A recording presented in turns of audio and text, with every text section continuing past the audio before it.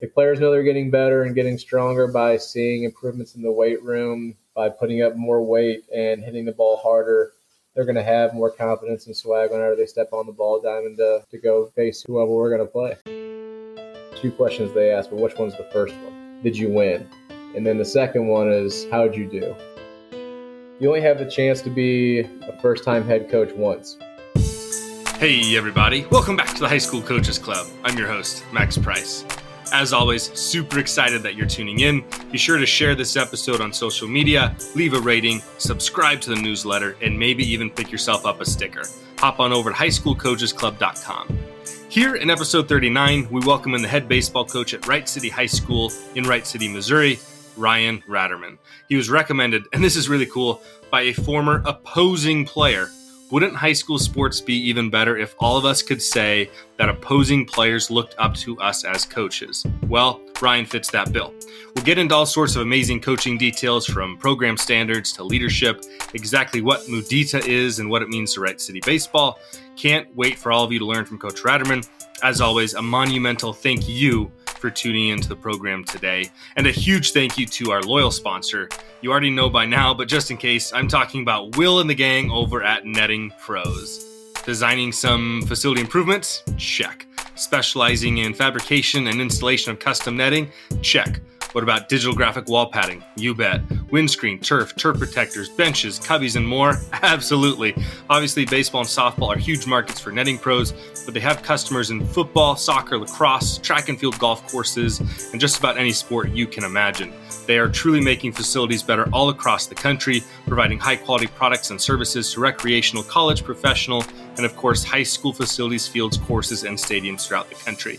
You can contact them today by calling 844-620-2707, emailing info@nettingpros.com, visiting their website, nettingpros.com, or by checking them out on Twitter, Instagram, Facebook, and LinkedIn for all their latest products and projects. They're amazing, and they're improving programs one facility at a time. So let's dive in. It's episode 39 with Ryan Ratterman. All right, I'm joined by Ryan Ratterman. Thanks for coming on the show. Hey, thanks for inviting me. It's an honor. It's pretty cool the way that your name came to me. Kind of a Twitter follower that I have reached out and said that I need to have you come on the show. And he's actually a former player who played against your team. So that's kind of a cool little setup there. Yeah, when I heard that information, I was asking right away who that was. And he's a conference rival. He ends up being a conference rival. They took second this year in conference, and it's Levi. He's a head coach at Ellsbury High School. So it's truly an honor to have a competitor think highly of you. And we've talked a lot of shop, so I reached out to him multiple times to thank him for putting my name out there. Yeah, well, it's cool to have you on, and I appreciate it. I'm gonna go kind of against where I normally start things, and where I normally go. I don't. Obviously we're both baseball guys, and I try to avoid getting too deep into sport-specific stuff because there's so much more that goes into it that can be helpful for people. But when we were talking, or when you sent info kind of off air, you mentioned how your teams have stolen, minus the COVID year, so basically 2 years, stolen like something like 320 bases. At almost 90%. So I've got to ask you, just to begin the show, what are you guys doing that other people aren't doing to steal so many bags? Great question, but it's all stealbases.com stuff. Matt Tallarico, but I do fortunately have the Jimmies and the Joes at Wright City High School. We do have some team speed, but it's part of our deliberate practice that we do every single day, and we get really good at it. And we steal second as much as we steal third. And like you said, we steal at like a 87% clip, and we have multiple guys with double-digit steals. And my goal is to get everybody at least a stolen base throughout our roster. And I haven't done that yet, but I'm definitely going to try. That's for sure. Yeah, every once in a while, there's a roster. It's kind of hard to get. There's one or two kids, or it becomes a little bit more difficult. We use steelbases.com too. Matt Tallarico's amazing, the content that he provides. But one of the things that he talks about a lot in podcasts and interviews and clinics, and then obviously within the curriculum on Steel Bases is like the idea as a coach of removing the fear of failure from your players. And obviously, if you're stealing bases, like I remember back to my high school days, that felt like a really big risk. And if I get thrown out, everyone's going to be really upset with me. Can you get into that? Like how you remove that fear of failure from players? Absolutely. So we try to do some type of inter squad every single day. And I have them have the green light no matter what when we inter squad. And that only makes our pitchers better too at holding runners. So they know we're going. Our catcher knows we're going. And if they get thrown out, I know Tallarico said it, like, you get one freebie, one get out of jail free card, and you head back to your base. No harm, no foul. But then also in games, I'm really to the T in regards to steelbases.com. We kind of have our jump system and what your number is and if that was a good jump or not. And we have our stopwatches out and what guys can steal what bases against pitcher-catcher combos.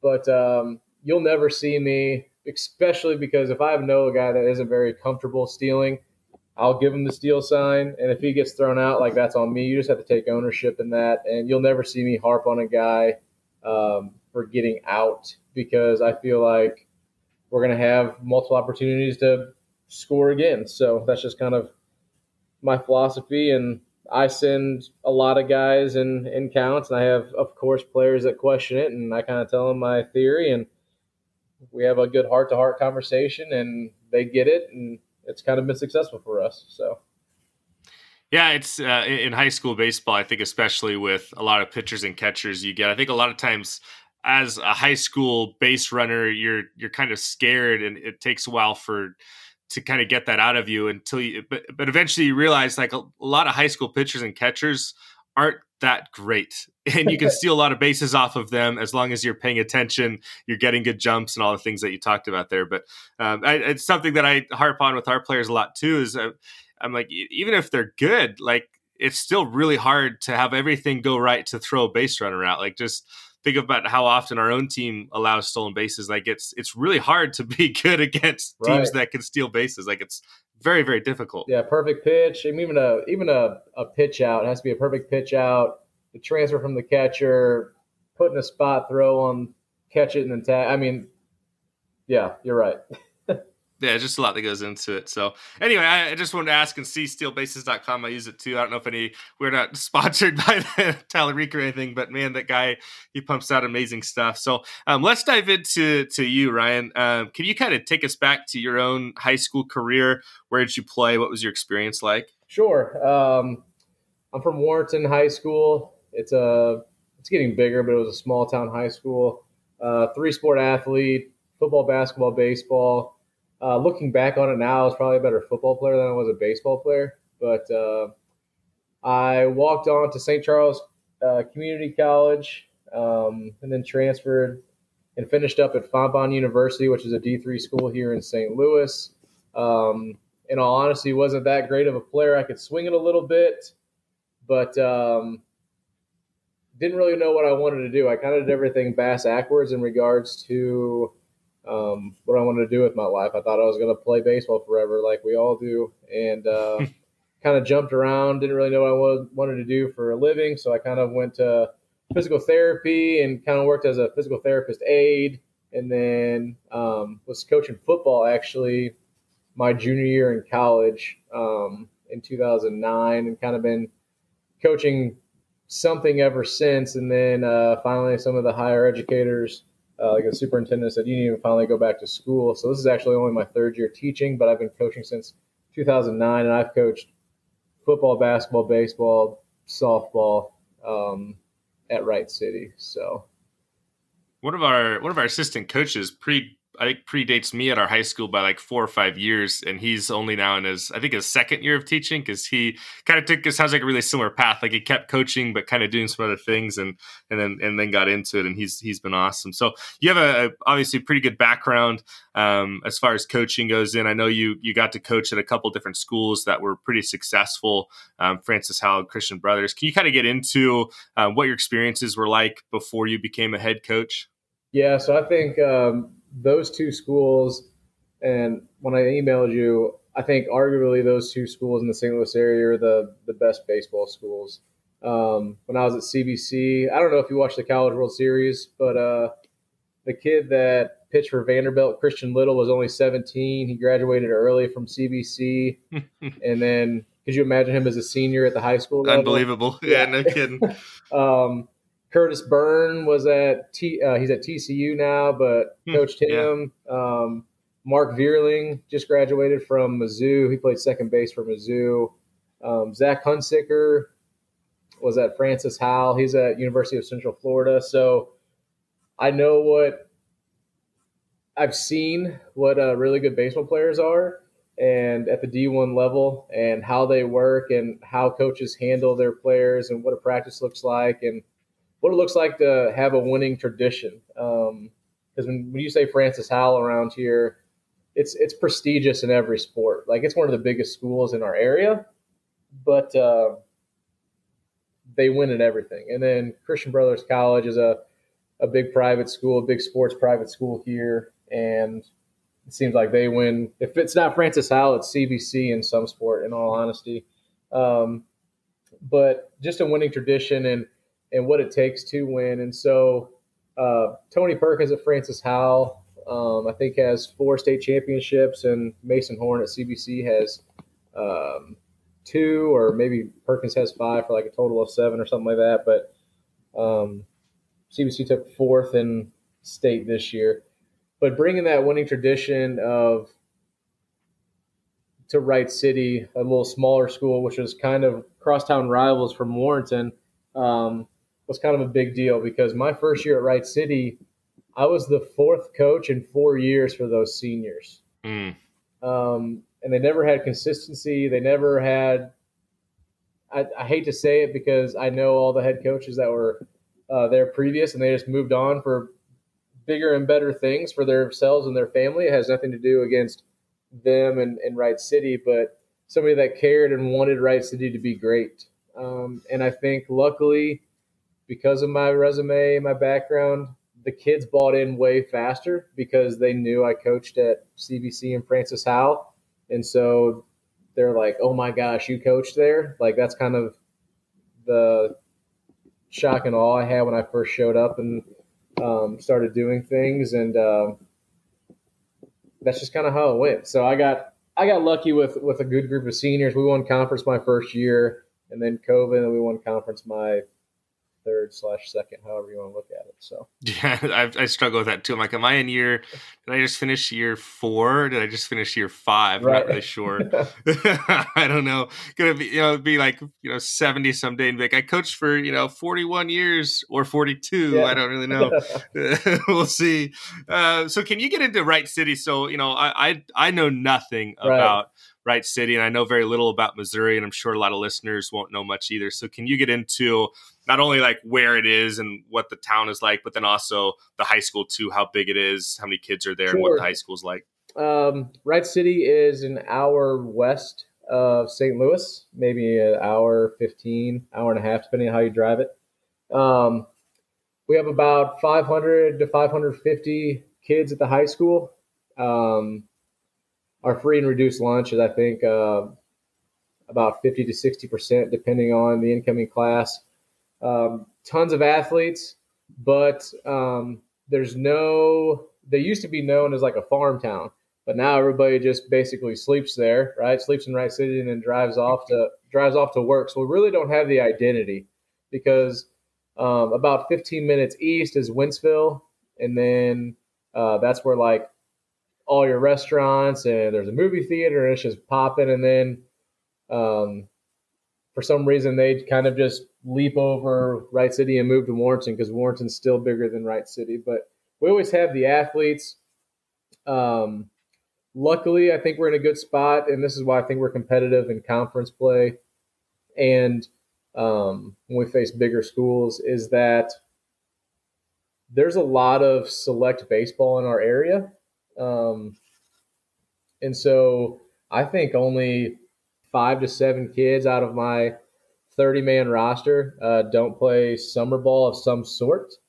And so I'm fortunate that they kind of know baseball before I ever get a hold of them, where I know a lot of schools in our conference, a lot of kids just work on the farm, if you will, for their summer job. And the only baseball they play is when baseball starts up in February. So I noticed, I've mentioned this before, I think, but I've noticed like after 2020, as kids came back, we'd have like, kids who were sophomores this year and even kids who are juniors, and like simple things after not being able to play baseball for a year, like, where to throw the baseball, how to do a relay, like really simple things that I've always kind of taken for granted because it was just kind of built in as they came in, they learned it and we moved along.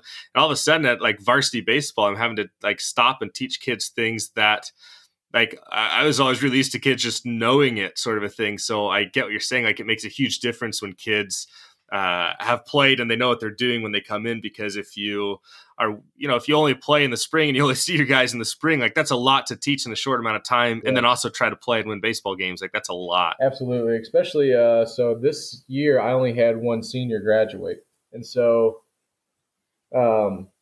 my juniors are still technically, it's weird, but they're still technically sophomores, right? Or freshmen, in all honesty, because they didn't have a sophomore season. And then my sophomores never had a season underneath me. And so actually just creating buy-in, because my quote-unquote sophomore class,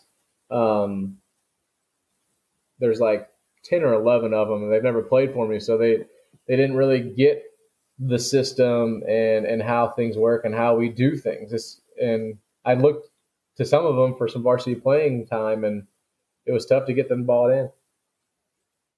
Yeah, so let's go back then to when you took over. So you mentioned that they'd had 4 coaches in 4 years, or I guess they had 3 coaches in 3 years, and then you came in becoming their 4th coach in their 4 years there, at least for the senior crew. Correct. So that's a lot of turnover. That's you mentioned you having the pedigree of having coached at those other 2 schools, like that probably helped with the buy-in. But when you took over, they're like, "Hey, Ryan, you're the new head coach." Like, what were your first moves? What'd you first do when you had the job? Believe it or not, some of the best advice that I got from Mason Horn at CBC was you only have the chance to be a first-time head coach once, right? Unless you move schools. But that was getting guys into the weight room.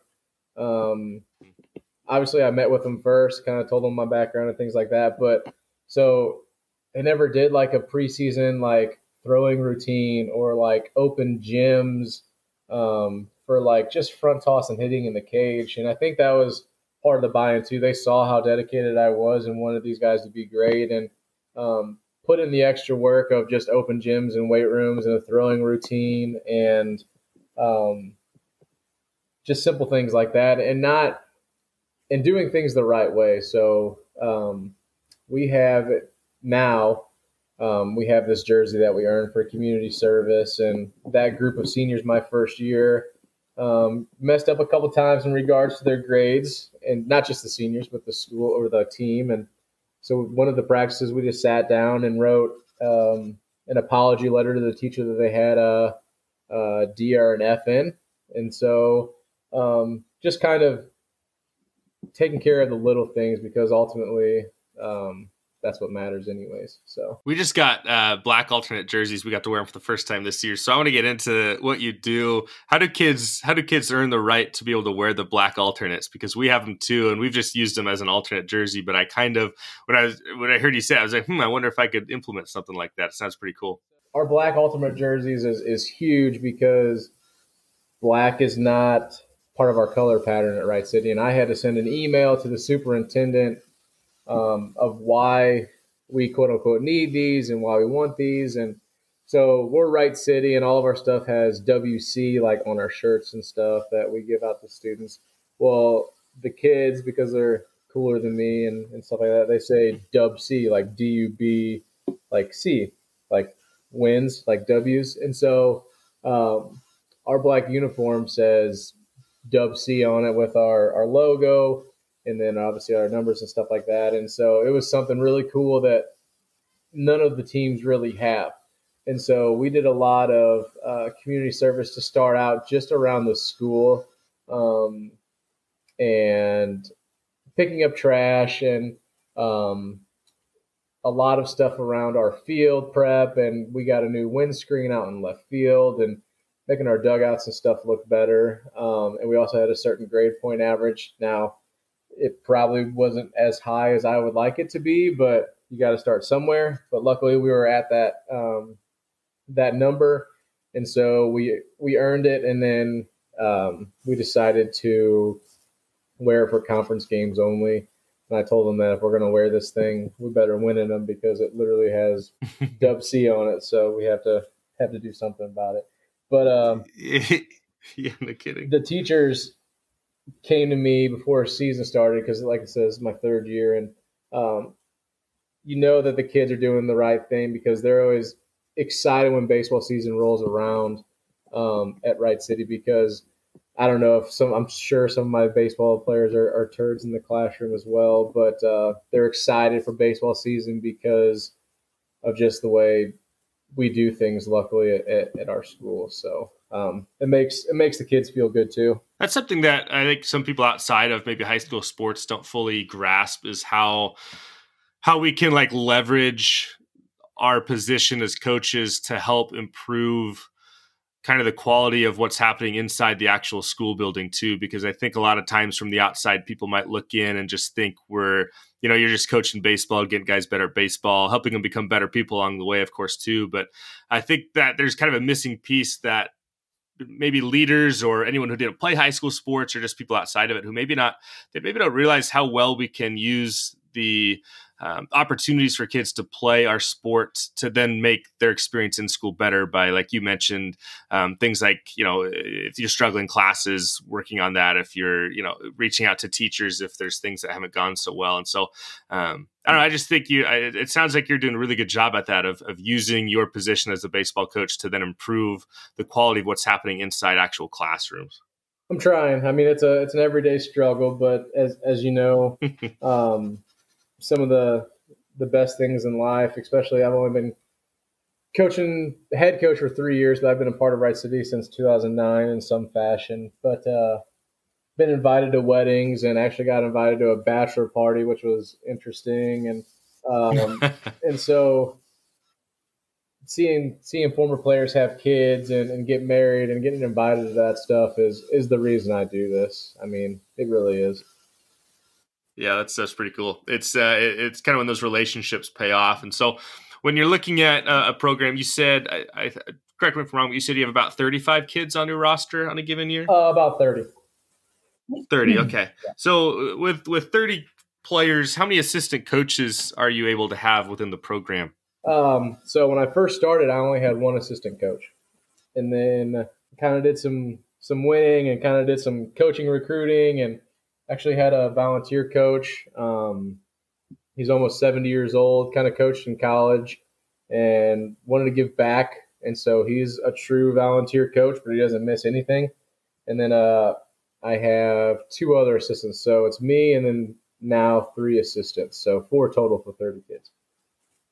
Those, I tell you what, those old guys who are willing to do it without pay, I have found they tend to be the most reliable and oftentimes some of like best coaches, because they've seen and heard it all, and they can, I don't know, through my experience anyway, we've had a couple who are able to help me a ton in like letting me know, hey, just like pulling you aside almost as if they're coaching you, of like, hey, just so you know, this, you might want to think about this or something like that. I don't know. Those guys tend to be just lifesavers in a program. He's a diamond in the rough, and nothing's better, especially when he first got on, is I trusted him just because of his resume, and I kind of needed him to kind of do a cannonball into our program, because I literally gave him the outfielders and said, go.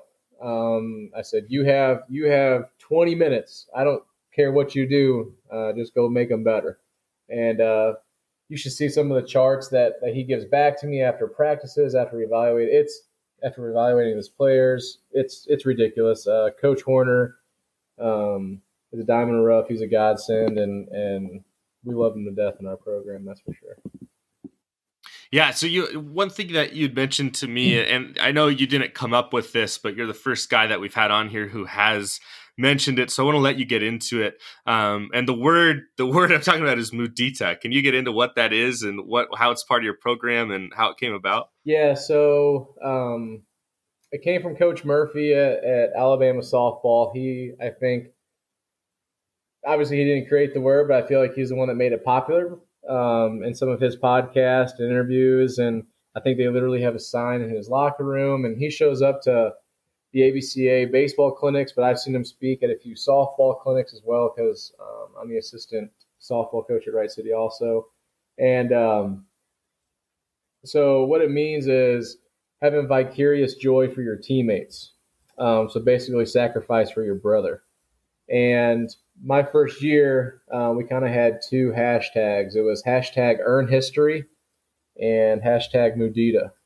And since you asked about Mudita, we'll kind of go into that, because seniors kind of at Wright City, or at any school, if you will, think that they deserve the starting position because it's my time, right? And so I had some freshmen that were pretty good. I had 4 freshmen that ended up starting for me my first year, and the guys kind of weren't having it. I told them at the end of the day, I said, your stats won't matter. We preach it all the time, but what it comes down to is wins and losses. And what happens when you walk the hallways at Wright City the next day after the game? There's 2 questions they ask, but which one's the first one? Did you win? And then the second one is, how'd you do? Right? Mm-hmm. Yep. And so we kind of had that mantra, because Wright City never really won anything for a while. And so that's why our other hashtag was earn history. So we had to put in work to drop banners, which is our now new hashtag, and things like that, is to drop banners. But so having sacrificed for your brother, and what's nice about baseball, as much as I hate it, is sometimes numbers don't lie. And when you have a catcher that's hitting 196, and then you got a guy that's tearing it up at the JV level, you kind of give him that platoon spot start. And it kind of all started at a game away at New Haven my first year. I DH'd for my catcher. He was hitting 196, and I put a sophomore in there for him, and I put a junior in there that wasn't very good defensively, but could swing the bat a little bit. So this is kind of a little double-edged sword. He ended up going 2 for 4 with a home run that day. Okay.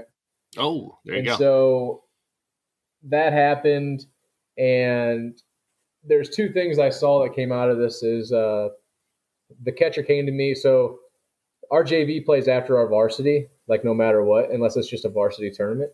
And so the varsity catcher came to me and was like, hey, I just didn't know like why I got DH'd for. It's the first time. And we were probably mid-season-ish. I was like, hey, man, like he's been swinging it well, and he ended up hitting a home run today. And like, you can't argue with that. And he's like, I know, I just wish. And we kind of had a heart-to-heart, and he understood it. But then also, too, kids don't realize how much you see when you're actually coaching in the third base box. So the kid that hit the home run, it was the first of the year for the team, okay? Well, our best player was our shortstop. He started every day at John Wood Community College, and he was the last guy off the bench, and it was our best player. And we ended up winning the game, I think, by like 7 or something like that. Well, I pulled him off to the side, and I said, hey, man, what's going on? I'm like, you and him are pretty close. Like, they worked out all the time together. And he's like, yeah, I just wanted to be the first one to hit the home run this season. And I was like, does that even matter? Like, everybody knows that you're the best on the team. Like, when you think Wright City baseball, they say your name. And he's like, no. So that's when Mudita kind of really had a heart-to-heart classroom talk that next day. And so now it's such a thing now that we have it on the back of our hats. We have a nice, pretty hat that says Mudita on the back, so we don't have any last names or numbers or anything. And so one of my favorite texts that I've gotten from one of my players this year, he will be a senior. He was my 2-hole hitter, and he texted me probably with a week left of the season saying hashtag Mudita, and it was a screenshot of the top leaders in sacrifices in the area, in the St. Louis area. And he was second. He was like 4 behind. Well, in our email, like I said, we like to bunt and run and just move guys over. And he was our best bunter, if not second best bunter, and shot me a text with a screenshot of sacrifices. He's like, I'm going to lead this category before the end of the year. And that's my 2-hole hitter that probably wants to swing it more, I'm sure. But he played every position but catcher and first base. Without a doubt, I mean, maybe he hated me behind the scenes, but he's a true Mudita player. I gave him the Mudita Player of the Year. But, I mean, how many kids in programs send their coach a text message say they want to – because a sacrifice means you're out, right? Like, you get out. And so – but that's a true sacrifice for a brother, and he wanted to lead the category and wanted his name at the top of the list in the St. Louis area. So it's become a thing, and now teachers ask what it is and stuff like that. So if you ask a kid, they'll tell you what it is, and it's pretty special to me in the program. So that's for sure. Well, one of the cool things about it too, you talk about having it on the back of your hats. I imagine that then, as guys are wearing those hats around the community, as they're wearing them around, the school building or anything like that, people are probably doing what I'm doing and like, what does that mean? Like, what in the heck is right? They're not thinking Wright City, that doesn't make sense. What does that mean? And so then you're giving this platform to your players to like explain it. And like a lot of things, when you explain it to somebody, you learn it better. And I imagine you start buying into it more as well. And so it kind of probably becomes this self-perpetuating thing within your program, which ends up being really cool for you guys because you're getting all these guys who start probably becoming really proud of it. Like you're mentioning, you got a hitter who's like, I'm going to lead the state in this thing. I'm going to lead the state in sacrifices. And like you said, I don't think there's any player or person who's like, that's what I want to do. Like, of course you don't want to do that. It's a big deal. I love it. That's for sure. So you mentioned that you do a Mudita Player of the Year. Is that like at the team awards thing at the end of the year when you give that out? Yeah, it's a team award. So we give like MVP, Silver Slugger, Gold Glove, Cy Young, Mudita Player of the Year, and then Lou Brock Award for most stolen bases. So I was wondering if you put some sort of stolen base thing in there because I think that would be a pretty cool one too. Yeah, like a lot of the kids, I kid you not, my first year, they're like Lou Brock, and I was like, oh my gosh, look him up. Like, oh no. Yeah. Oh man, gotta get into that. That's hilarious. So so obviously Mudita is a big part of the program and the culture and everything that you're building down there. When you took over, did you come in with like a thing in your mind of like, here's going to be like the standards of our program or the principles of our program, here's what Wright City is going to be all about?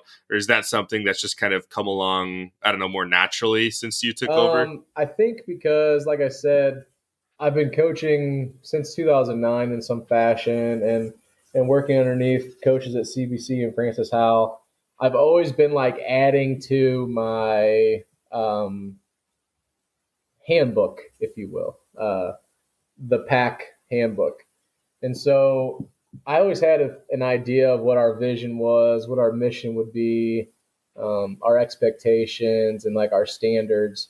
But in the kids, one of these years, I guess I'm going to hand out the actual handbook and like going to have quizzes on it and to make sure they're like bought in. But the kids have an idea of what that is, of what our vision is and our coach's mission and our expectations. So I think so. I don't think I was as green. Like I wasn't like sometimes you hear on these podcasts, I was done with college baseball, and then all of a sudden I became a head coach, and I had no idea what I was doing. Right? Like how often do you hear that? Yeah. Where, A yeah, lot. exactly. Where I felt like I was ready to become a head coach.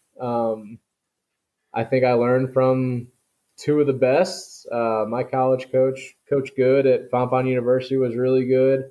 We had a good, successful program there, and so I was ready. I was ready for the reins, and I was ready to earn history and help these kids. Because to be honest, like at Wright City, we were a bunch of nobodies who were setting out to be somebodies, and so I think we're slowly starting to turn some heads and be some giant slayers for sure. Yeah, I think a lot of people, like you mentioned, they take over a program and they go back and as they're looking back later in their life, like, man, I definitely was not ready for that position at that time. And I think, like you mentioned, like you having this time to coach, obviously for two like really successful programs, and then within those programs, two coaches who clearly at some level must know what they're doing to be able to be as successful as they've been for so long. And so like Butch Chaffin has mentioned before, this idea of like speeding up your maturation process by learning through like observing other people and how valuable that is. So then like, let's look back at your time at Francis Howell and or Christian Brothers College High School. Like what are some of those like big lessons that you took away that you felt prepared you to where when you took over at head coach at Wright City, you knew that you were ready to take over at Wright City? Yeah, good question. I think just the way practice plans went, it wasn't too, I know it sounds crazy, like too in depth and not much teaching. Now, granted, they had for sure the Jimmies, the D1 Jimmies and the Joes. And so I really took away of like, let your players play. Now, yes, myself and the coaching staff call pitches and picks and things like that, and defensive positioning, but just kind of letting them play and doing some fundamental stuff, but let the athletes be athletes. And so I also think too is having the confidence level of, I think we're getting to the point now at Wright City where I feel like we are, when we step onto a ball field, I feel like people know that we're doing some things. And so we kind of have that swag, if you will, and that we're here to beat you. And I think that comes from letting them play, having the confidence, seeing and tracking data. Coach Perkins at Francis Howell is old school, and he kind of has some, I think, just radar guns and some plyo balls and stuff like that. But at CBC, each kid was required to buy a blast motion sensor. And so everybody hit off Rapsodo. And so just tracking and seeing kids getting better has kind of been a big thing. And we don't have the money for kids to buy blast motion sensors, but I have one of my own, and I kind of have everybody use the same bat and kind of use the same data in that regards to better them, to make sure that the players are getting better. And if the players know they're getting better and getting stronger by seeing improvements in the weight room, by putting up more weight and hitting the ball harder, they're going to have more confidence and swag whenever they step on the ball diamond to go face whoever we're going to play. I'm glad you mentioned that last part about blast sensors. So we're in a kind of somewhat similar boat in that regard, where we don't have the money, and our players as individual families, certainly as a collective group, they're not going to have the money to go out and everybody have their own blast sensor, right? And so I like the idea of trying to coach and have data, but also be on a budget. So we've done the same thing that sounds like you do. We take one blast sensor that we have, and we end up hand tracking the data. Yep. So we pick out, like, I don't know, let's focus on bat speed and I don't know, attack angle today. And so literally guys are sitting there as their partner's hitting, and they're just jotting down the numbers as they go. And then I'll have like a student aide or myself later go toss it into the computer later. Or finally, near the end of this past year, I finally realized just to skip all that other work and just have the computer at practice. Yep. And have them entered in there straight into it. But yeah, man, finding ways to get access to that stuff and live within your budget is, I think, one of the big secrets to what most of us do at the high school level. I know there's some high schools that have a lot of money and can kind of run things a little bit differently, maybe even more like a college. But for us, we've got to find ways to be really good while living within the means of our school's limited budget. Absolutely. Do you guys have anything else that you do that's kind of special in terms of either the fundraising side of things or in terms of making things that you do have work better than maybe they were intended for? Man, we've gotten lucky in my 3 years in regards to fundraising. So we don't do anything special because I don't think kids are very good communicators and go sell gold cards or knock on doors like I used to in high school and sit outside gas stations and solicit and sell things. But it's been a lifesaver. We have one day a year that we sit in a classroom. It's called an hour-a-thon. And kids bring in 25 names and numbers that they think people are going to answer. And it's no paperwork on my end. There's no transfer of goods. We literally beg people for money. We ask for, I think the lowest is like 10, but we do it for an hour. And last year we raised $7,000 in an hour. Just for asking for money. And it's kind of crazy. So that's my secret. I don't have a horse racing night. I don't have mouse races or a trivia night. It's a one day before before the season starts. So we kind of have the money to buy like whatever we want that season.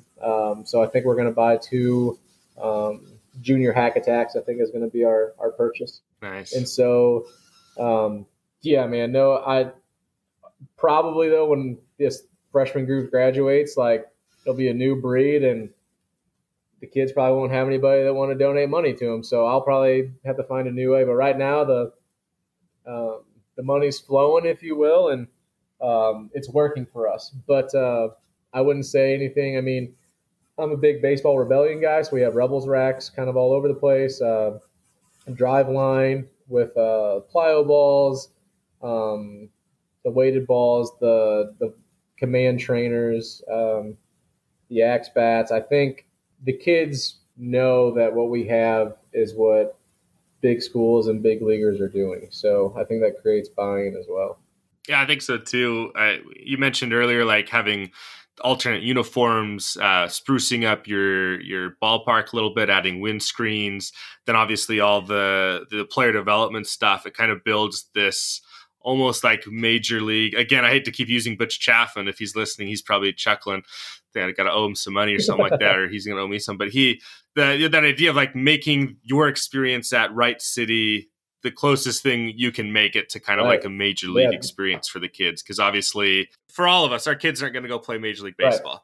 You may, during the course of your career, maybe 1 or 2 get there, and that'll be the most amazing thing ever. But it just statistically, it's a 0% chance basically for everybody, right? So anything we can do to make their experience better. We did the hour-a-thon for the first time this year because with normally we sell like oranges and grapefruit and all that stuff. And so with COVID and everything and the rules and going, it just didn't seem until we tried the hour-a-thon for the first time. I almost just like slapped myself. Like, this is so easy. Dumb and so easy. And it took 1 hour of my life and I never had to think about it again. And boom, a bunch of money goes into our account, and that's literally the end of it. No, like you're saying, like I don't have to take boxes of oranges to people. I don't have to arrange for this semi truck to drop, like literally nothing. 1 hour and we're done. It's just, it is unbelievably incredible. Make sure none of the kids stole gold cards for themselves and count. Yeah, man. Everybody listening, do the hour-a-thon, and it's ridiculous.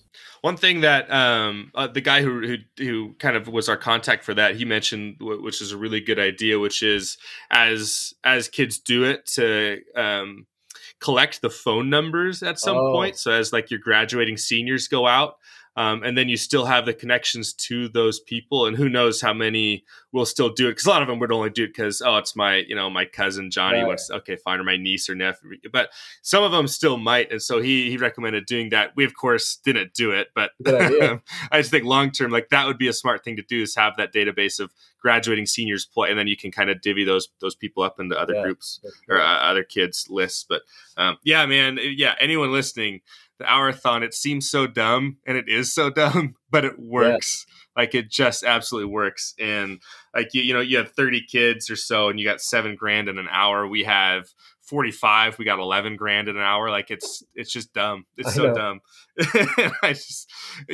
Dealing with cards and cash and checks and all this stuff. Oh man, it's fantastic. Can't recommend it enough. Man, let's get into a couple more things. The main thing I want to get into kind of as we get here is within programs. Obviously we have assistant coaches that do a lot, but then obviously we need players to be able to lead at some level as well. And so you mentioned that within your practices, even you're having a lot of, I don't know if freedom's the right word, but you're doing a lot of stuff where you're allowing kids to play. And then I just kind of picture the practice in my mind where you're kind of pulling kids aside and things like that and having conversations with them, especially when you're doing inter squad stuff. So then what are you doing within your program? Are you doing anything explicit or implicit to try to kind of build leadership qualities within some of your guys? Not as much as I probably should. It's so tough to quote unquote find time. I don't know how. Now, granted, they're in college and it's kind of their job with like Corbin and stuff like that with the classroom talk and getting guys in the weight room and practice all at the same day. But next year, me and my assistants have already talked like we are going to do class because this will be our second year with all the assistants, and we kind of have a system thanks to my best friend and kind of head assistant that I brought on, probably the best hire I've ever made. And so we kind of have an idea of how everything's going to go next year. And so we're going to have classroom talk, and we're going to get in the weight room, and practice is only going to be maybe an hour and a half because we've already done what we've done. We did a lot of installing last year with everything defensively and keep adding on offensively to Ratty Ball. And so unfortunately, I don't have a great answer with that. I don't do anything crazy. I kind of just say I do pull guys aside. You're probably picturing what practice kind of looks like because I kind of do have the freedom a little bit. I'm not a defensive guy whatsoever. That's why I brought in Coach Dameron. I'm not a pitching guy either, which is why Coach Dameron's also here. And so I'm sure if people showed up, people probably think it's his program because he does a lot of talking and coaching in the fundamental side of that. And I'm an offensive guy. And so, but pulling guys aside and kind of telling them my soon-to-be seniors, just having conversations like, hey, man, like we can't be doing that. Like, hey, you need to go, like, maybe you should go talk to little Jimmy, and he's kind of struggling right now. I know you've been there before because you were a freshman starting for me, and you've had some ups and downs and probably more downs. So, like, why don't you go tell him how you handled it because it's totally different coming from me. I would say a little bit of that, but I wouldn't say we're doing like what drives winning, like, course, if you will. Does that make sense?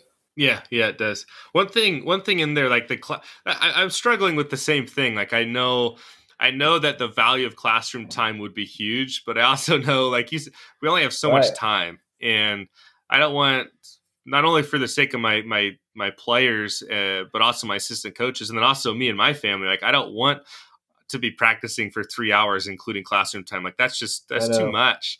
And so one of the things you mentioned is like having a short practice, like hour and a half. So, well, then that's the next thing that I struggle with is I would love to do that. But then I think of like, man, by the time we're done with J bands and warming up and playing catch, like we're 30, 40 minutes into practice. And I'm like, that's half our practice then. Like how baseball is such a, and I don't, maybe other sports are the same, or I don't really know. I know baseball, but I know it's just like, it's so hard because I explained to other coaches, like, man, like 45 minutes of our practice is what it takes just to be ready for us to actually then Right. practice. Well, And so it's really hard to keep it short. it is. My athletic director came to me one day and he's like, "Why is practices baseball so long?"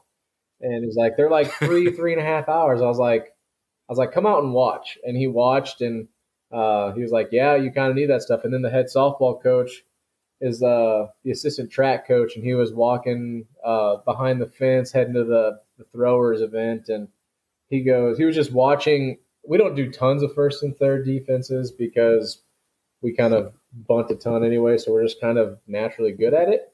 And he's like, Mm-hmm.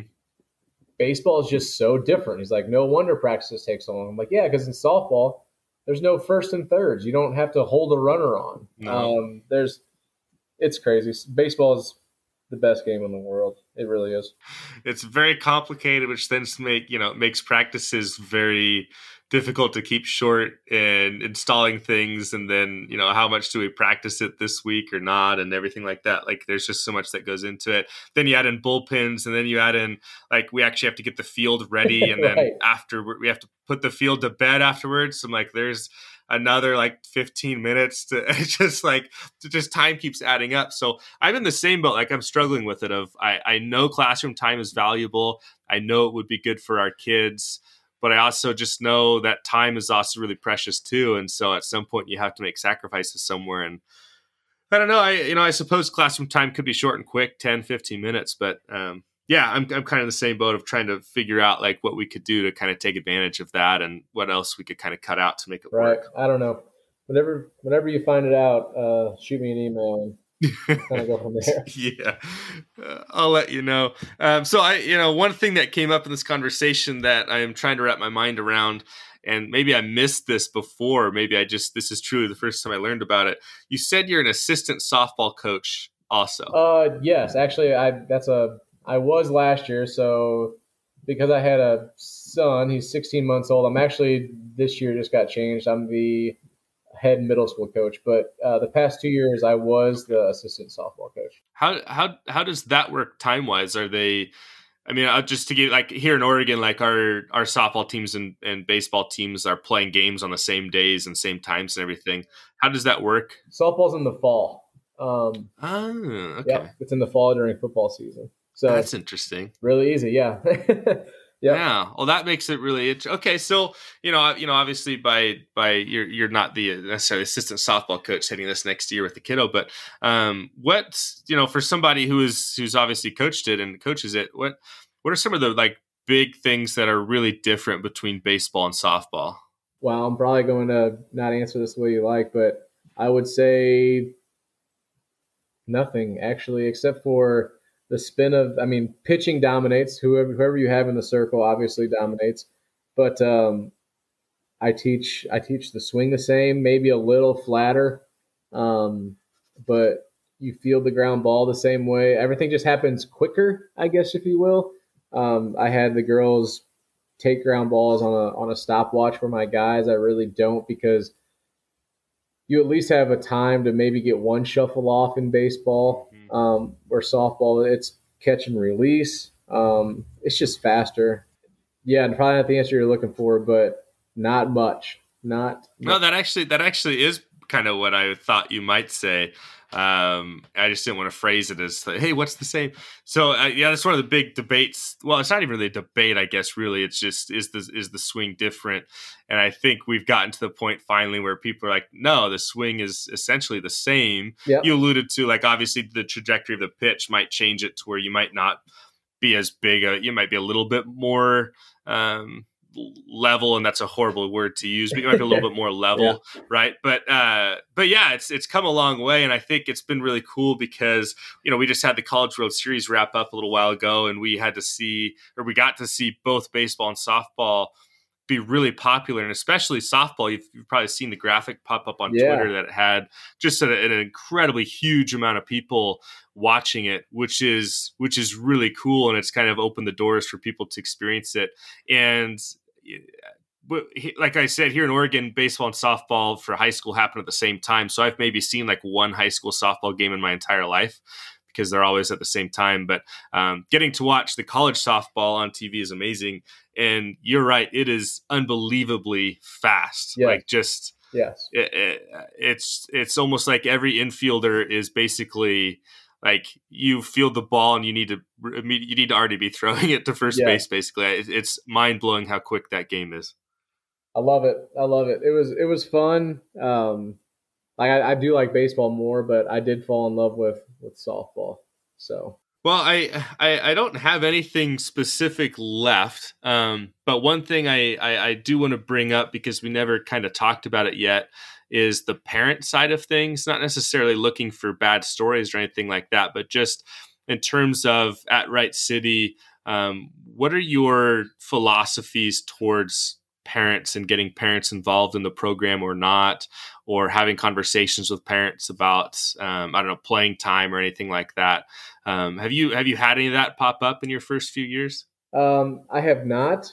My first year was probably the toughest in regards that like I said, I had some seniors that thought they should be playing over some freshmen. The freshman ended up being a all conference, second team all district player.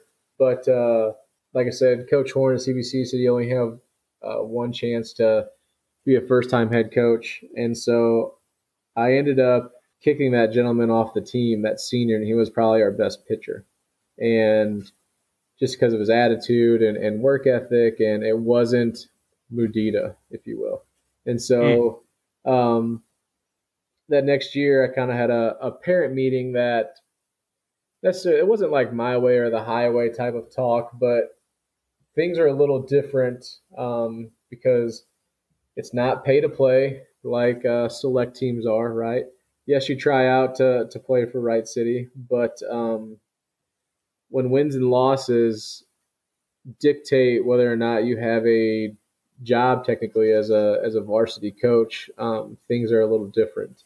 And so I think they kind of got that. But in regards to parent involvement, I kind of just asked parents to kind of help out with whatever. So there's a mom that comes to every game, and she runs our scoreboard. And then one of the kids' grandpas comes every game. He runs he doesn't run, but he keeps my book. And then one thing that Wright City kind of does differently, maybe in regards to fundraising, is kind of backtracking a little bit, but is our booster program. I guess they have trouble finding help like for other sporting events. And so they will give whatever program works an event, they will give that program $100 per event. And so one of my moms volunteered her time and worked 10 volleyball games during the season, because that's in the fall, and so she could watch baseball. But that's $1,000 into the baseball account, just from the booster program needing people to run these events. So that was kind of a big fundraiser for us. But luckily, I haven't had much problem, or people have wanted to help. I don't set up our end of the year banquet. I have lovely baseball moms that want to make everything look pretty because they don't want me doing it. And maybe it's just because I'm like, if you guys, I just throw it out there. If you guys want to help, let me know. I can probably find something for you, but I don't make it mandatory to do anything along those lines. Yeah, that's awesome. We have that happens quite a bit, where you can get different sporting events within the high school. This is kind of a good secret fundraiser that some coaches may or may not know about, but it is a nice one where it's pretty easy, and it's like, they need workers for games, and you just have the money go to your baseball account and make a little bit of money for pretty much no effort on your end. It's pretty nice. Right. Anyway, yeah, we're big fans of easy fundraisers that don't require us to do much of anything, which is nice because we're so busy with everything anyway. So, Ryan, loved having you on. Before I let you go, like I do with everybody, just wanted to hand the mic over to you one more time. If there's anything we missed, or advice for young or old coaches, or anybody, or whatever, just kind of hand it over to you and let you take it away. No, I appreciate the time. It's a pleasure to get Wright City out there, because my boys are putting in the work, and it's kind of showing off for the for the season. So anytime to get recognition from my guys is awesome. Thanks to Levi for a conference. Rob put my name out there. Maybe he put my name out there because he wanted to hear my tips and tricks. Yeah. But I couldn't do anything without my my wife and my assistant coaches and administration at Wright City, because I've had a lot of buy-in, which everybody around me makes me look good. So yeah, thanks for having me on. It's been a pleasure for sure. Yeah, absolutely. Thank you so much. Another absolute stud. Ratty Ball is alive and well in Missouri. If you could do a few things really quickly, I'd appreciate it a ton. First, if you haven't joined the club yet, go ahead and do it. It takes about 90 seconds to sign up. You'll become part of the premier national organization of high school coaches, trainers, administrators, parents, players, and more. And you'll get the weekly newsletter straight to your inbox for free every single Wednesday. You can do that by heading over to highschoolcoachesclub.com, where you can also pick up some stickers for your podium, lawnmower, dashboard, or wherever you want. And if you wouldn't mind, it would mean a ton to me if you left a rating, possibly even a review, right before you share this thing on social media. Thanks so much. Huge fist bump to Ryan Ratterman for jumping on the call with me. And thanks again to Netting Pros for sponsoring the episode. And of course to you for clicking that play button. If you have any recommendations for people who should be guests on the show, be sure to reach out to me, even if that recommendation is you. Follow the club on social media, Twitter, Instagram, and Facebook at HS Coaches Club. You can follow me on Twitter at Mr. Max Price and can reach me via email, max@highschoolcoachesclub.com. All right, that's all I got. You're awesome. You matter. Thanks for all you do. And as Coach Lee would say, loving you.